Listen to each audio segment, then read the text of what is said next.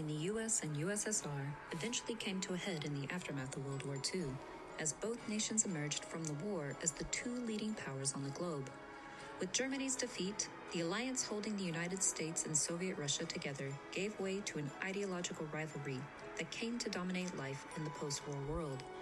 What came to be known as the Cold War, as tensions never gave way to direct military conflict between the two powers, led to an increasing anxiety and a feeling of paranoia, both at home and abroad.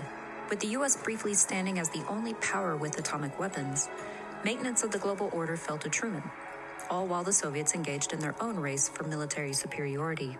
The contest for domination came to spark an era of suspicion that placed neighbor against neighbor, heightened by a growing and constant fear of a possible nuclear war.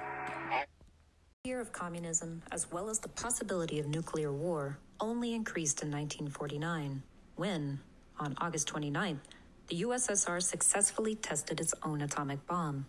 The United States no longer held this unique military advantage, and the prospect of direct conflict with the Soviet Union would define life throughout much of the remaining decades in the 20th century. That same year, the victory of communist forces in China and the fall of a former U.S. ally during World War II struck an ominous chord for life in this new atomic age.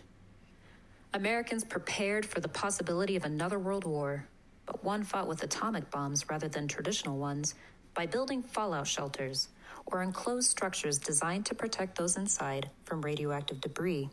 Truman called for the creation of the Federal Civil Defense Administration in 1950, and this agency helped prepare the American public for a future nuclear war. The agency published materials to aid in civil defense, including guides on constructing a fallout shelter for the home, and also issued training films sent to schools across the United States. In one film, the agency directed school children to follow the lead of a cartoon turtle named Bert, who, when he saw a bright flash or heard a loud bang, would duck and cover into his shell. Hey, Bert, come on out and meet all these nice people, please. Oh, all right. We really can't blame you. You see, Bert is a very, very careful fellow. When there's danger, this is the way he keeps from being hurt. Sometimes it even saves his life. That's why these children are practicing to duck and cover just as you do in your school. We all know the atomic bomb is very dangerous.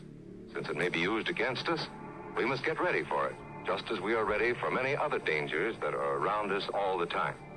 Fire is a danger. It can burn whole buildings if someone is careless. But we are ready for fire.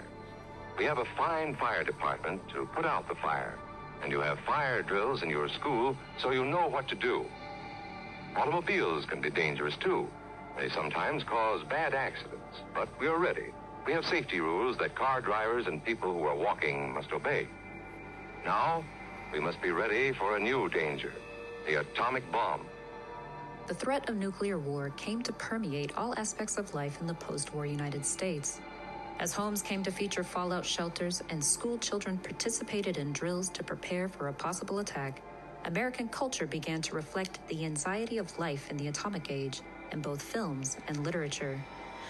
Fear of nuclear war continued throughout the 20th century as school children living in the 1980s and briefly into the 1990s continued to learn the timeless lesson from Bert the Turtle to duck and cover. Dum-dum, beedle-dum-dum, beedle-dum-dum, beedle-dum-dum.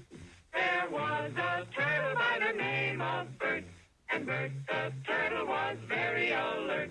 When danger threatened him, he never got hurt. He knew just what to do. He ducked and covered, ducked and covered. He did what we all must learn to do. You and you and you and you.